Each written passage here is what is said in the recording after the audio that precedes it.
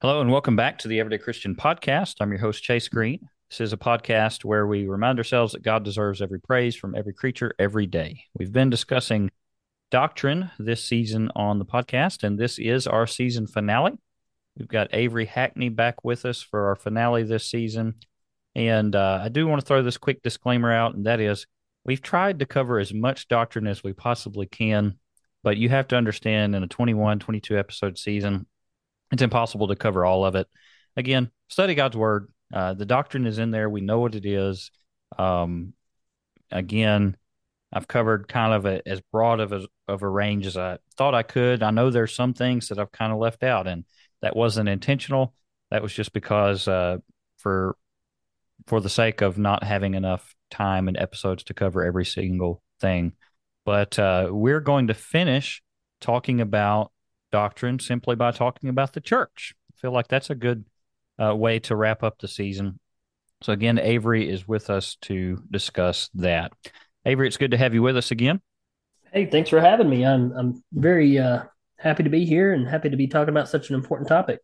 Yeah, yeah. And that's what I was going to kind of lead off with is this is a really, really important subject. I hope we can cover it in, 20 or 30 minutes or whatever it may be. But there's a lot of directions that I think we could take this. We could talk about the pattern and the organization of the church, which is a big one. Hmm. And, doctrine, certainly, there's doctrinal matters regarding elders and deacons and autonomous congregations versus some of the wrong organizations that we see. We could also, of course, definitely talk about Jesus as the head of the church. That's extremely important. And Ephesians talks quite a bit about that and in some other verses or other books as well. The purpose of the church, we could talk about, a lot of times uh, we kind of nail it down to the threefold purpose of the church: evangelism, edification, and benevolence. And we could talk about that. Unity in the church. Now, I did kind of do an episode or two on that. Also, the church and prophecy we could talk about. Problems that come up in the church. We could go through First Corinthians and mention a lot. But what are your thoughts, Avery, as we kind of go into this very broad category of just the church? You know, to speak on two things, you talked about doctrine and how you tried to cover everything, and we're going to try to talk about the church today. Well, there's so many different doctrines and there's so many different churches. It's hard to really talk about them all. So why don't we just simplify it and talk about the right one, right? Right. And so, a lot of those things you alluded to, I'm sure we'll get into. Um, but it's never been more important to talk about the church, especially with the rise of denominationalism in this country and the continuation of that. Seems like every day, I don't know if the same is true in your town, but it seems like every day a new church is springing up. I mean, we're building one, our community's building one just down the street from where we worship at now. And they just are a dime a dozen, if you will, you know. Yep. Yep, for sure. So again, there's a lot of different directions we could take a discussion on the church. We kind of want to just speak to it generally speaking and like you said, talk about the one church that we read about in the Bible. Jesus established one. It's very clear. If you read your New Testament and the prophecies of it in the Old Testament as well, there's only one. And denominationalism has rapidly spread in the last several centuries. Before that, you also had the Roman Catholic Church and a couple other denominations that are in error as well. And we'll probably talk about a little bit of that. But Avery, do you think that there's any confusion on this subject? Well, yeah, again, going back to just the vast amount of different, quote, churches that we see in this country, there's obviously confusion because, you can go on the website of any one of the churches in your town, and this is true of all towns, and you may or may not find a mission statement, and they all differ from one another of what they believe and what they teach. And, God is not the author of confusion, right? Yep, First that's Corinthians chapter 14. right. Yep. So God's not the one who's making the confusion. And so is there confusion in the religious world on the subject of the church? Absolutely. Um, but who is the one that created the confusion? And I think it goes back to this idea of we can't decide for ourselves what we want. But it's not about that. It's not about what we want. It's about what God has said.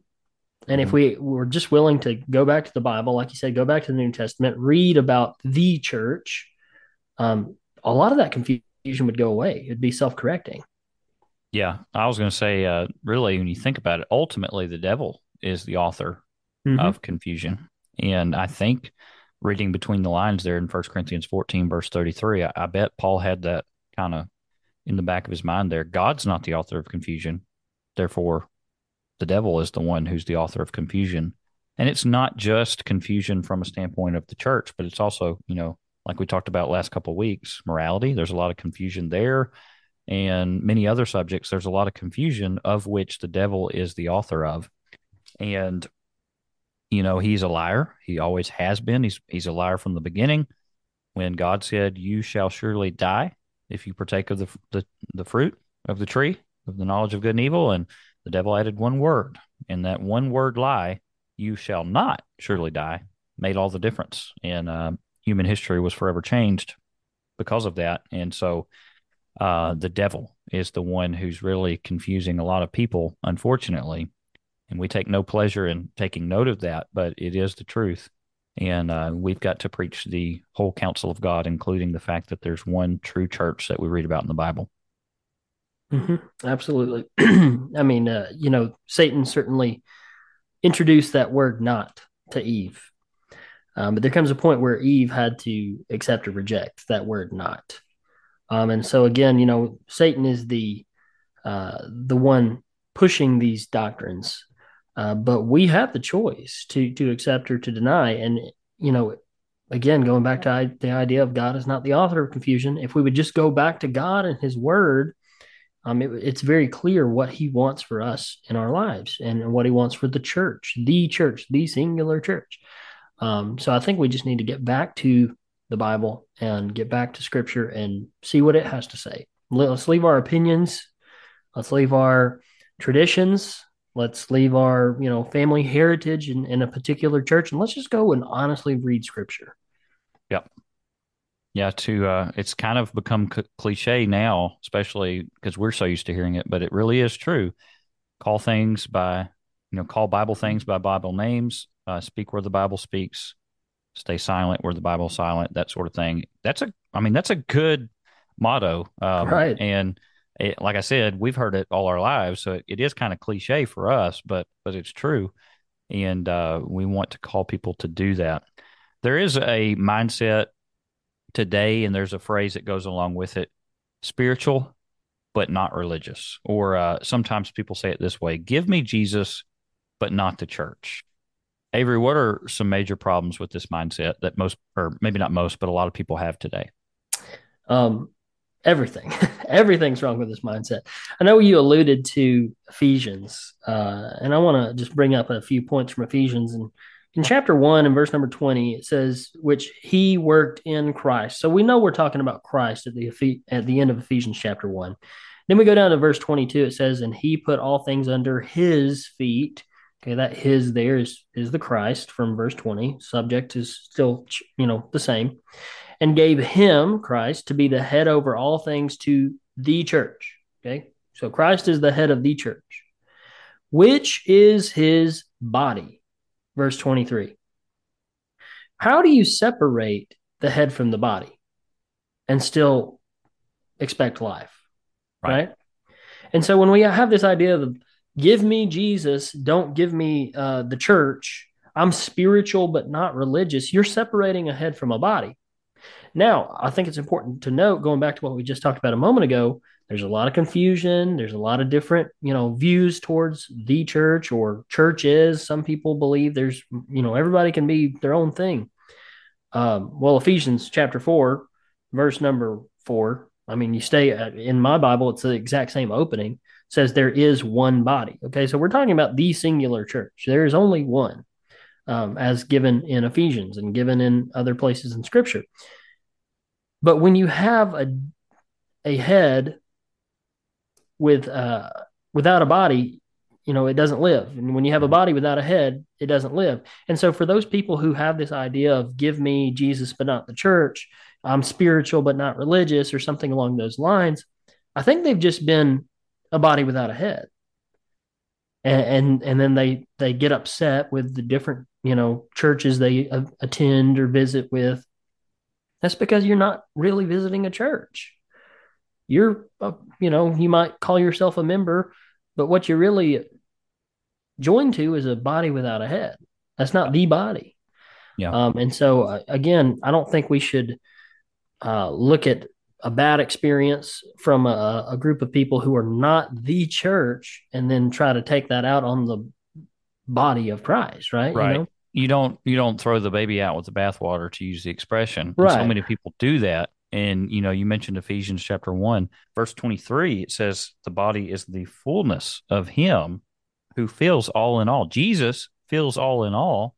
He fills our spiritual cup, so to speak. And the fullness of him doing that is found in his body. So it goes hand in hand. And so many people want to separate him from his body, and we can't do that. Mm-hmm.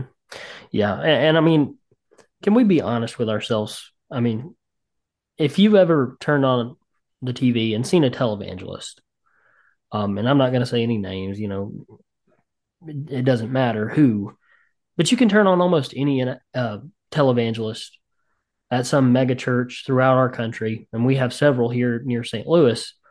Um, and it's motivational speaking. A lot of times they'll give a whole quote sermon, don't even bring up the Bible at all. You have to be honest with yourself. Is that what the church of the New Testament looks like? No, that isn't. I mean, you're going to a conference to feel better about yourself and talk about your goals and your life and blah blah blah. Um, but don't call it something that it's not.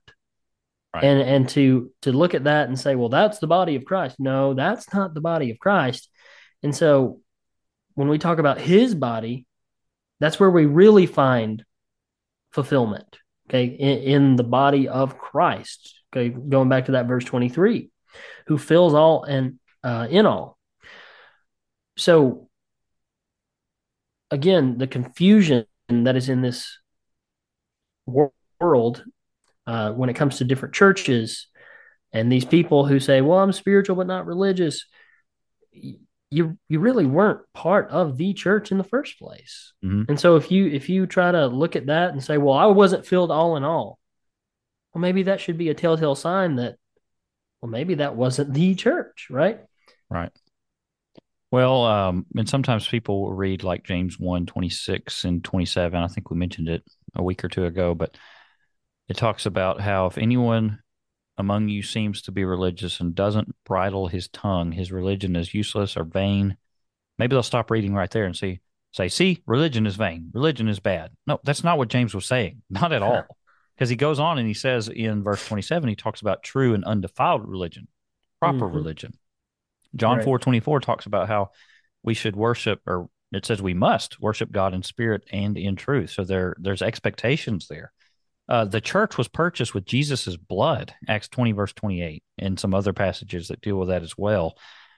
It's very serious business, his church is, and we need to take it seriously. The Lord adds to the church daily those who are being saved, Acts 2, verse 47. It says, Ephesians 1, verse 3, all spiritual blessings. And the utmost spiritual blessing, of course, being salvation, all spiritual blessings are located in Christ. And again, we can't separate Christ from his church, and so many people want to do that.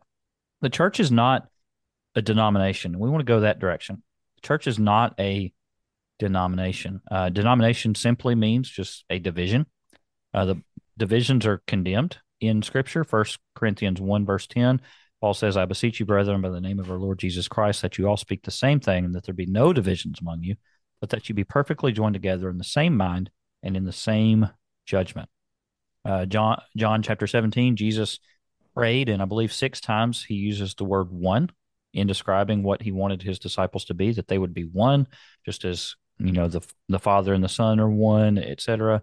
Ephesians chapter 4, which you referenced, there are 7 ones there around which our unity is supposed to flow forth, and those aren't the only things that are involved in unity, but it's a big part of it. The 7 ones from Ephesians chapter 4. So we're not a denomination. There is no such thing as a God ordained denomination. It's God's church. So you want to speak to that a little bit? Oh yeah, absolutely.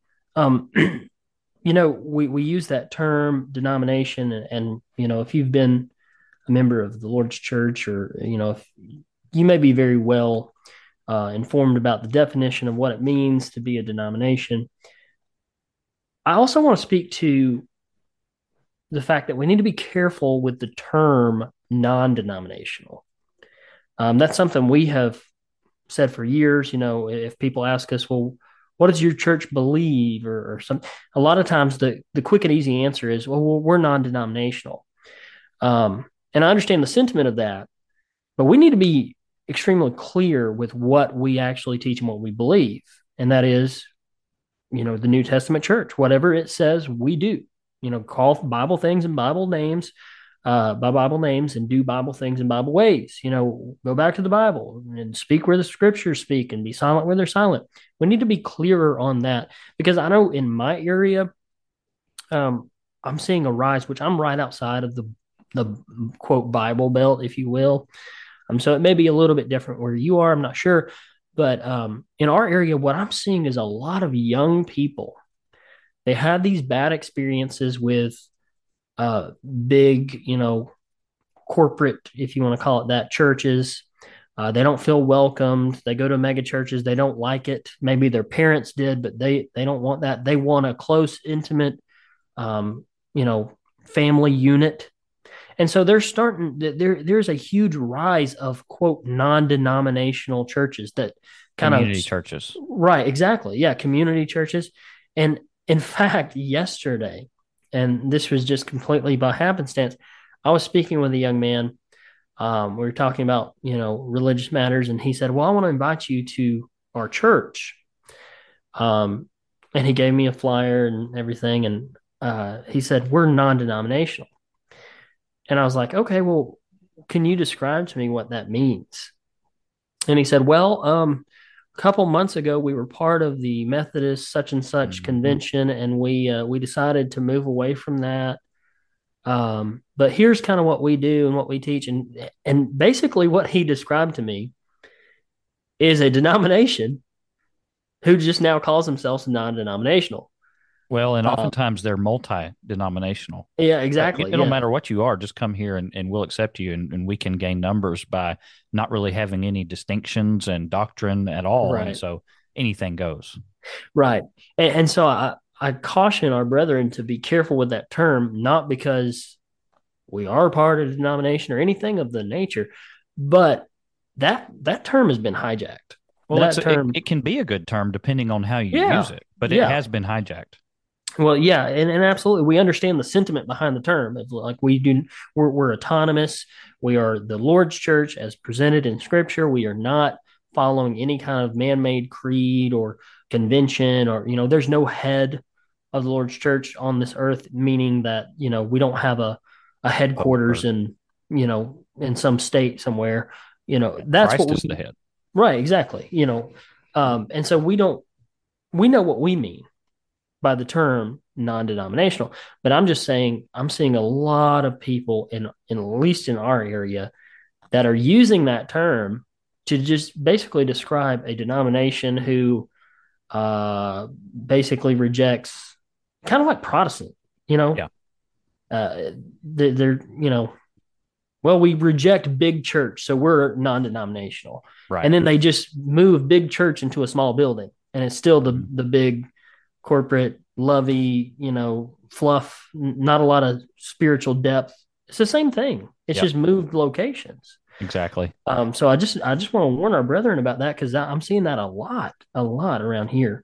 Yeah, I think I've used the term non-denominational in the right way before, and I think as long as we're using it the right way and describing that, that can be fine.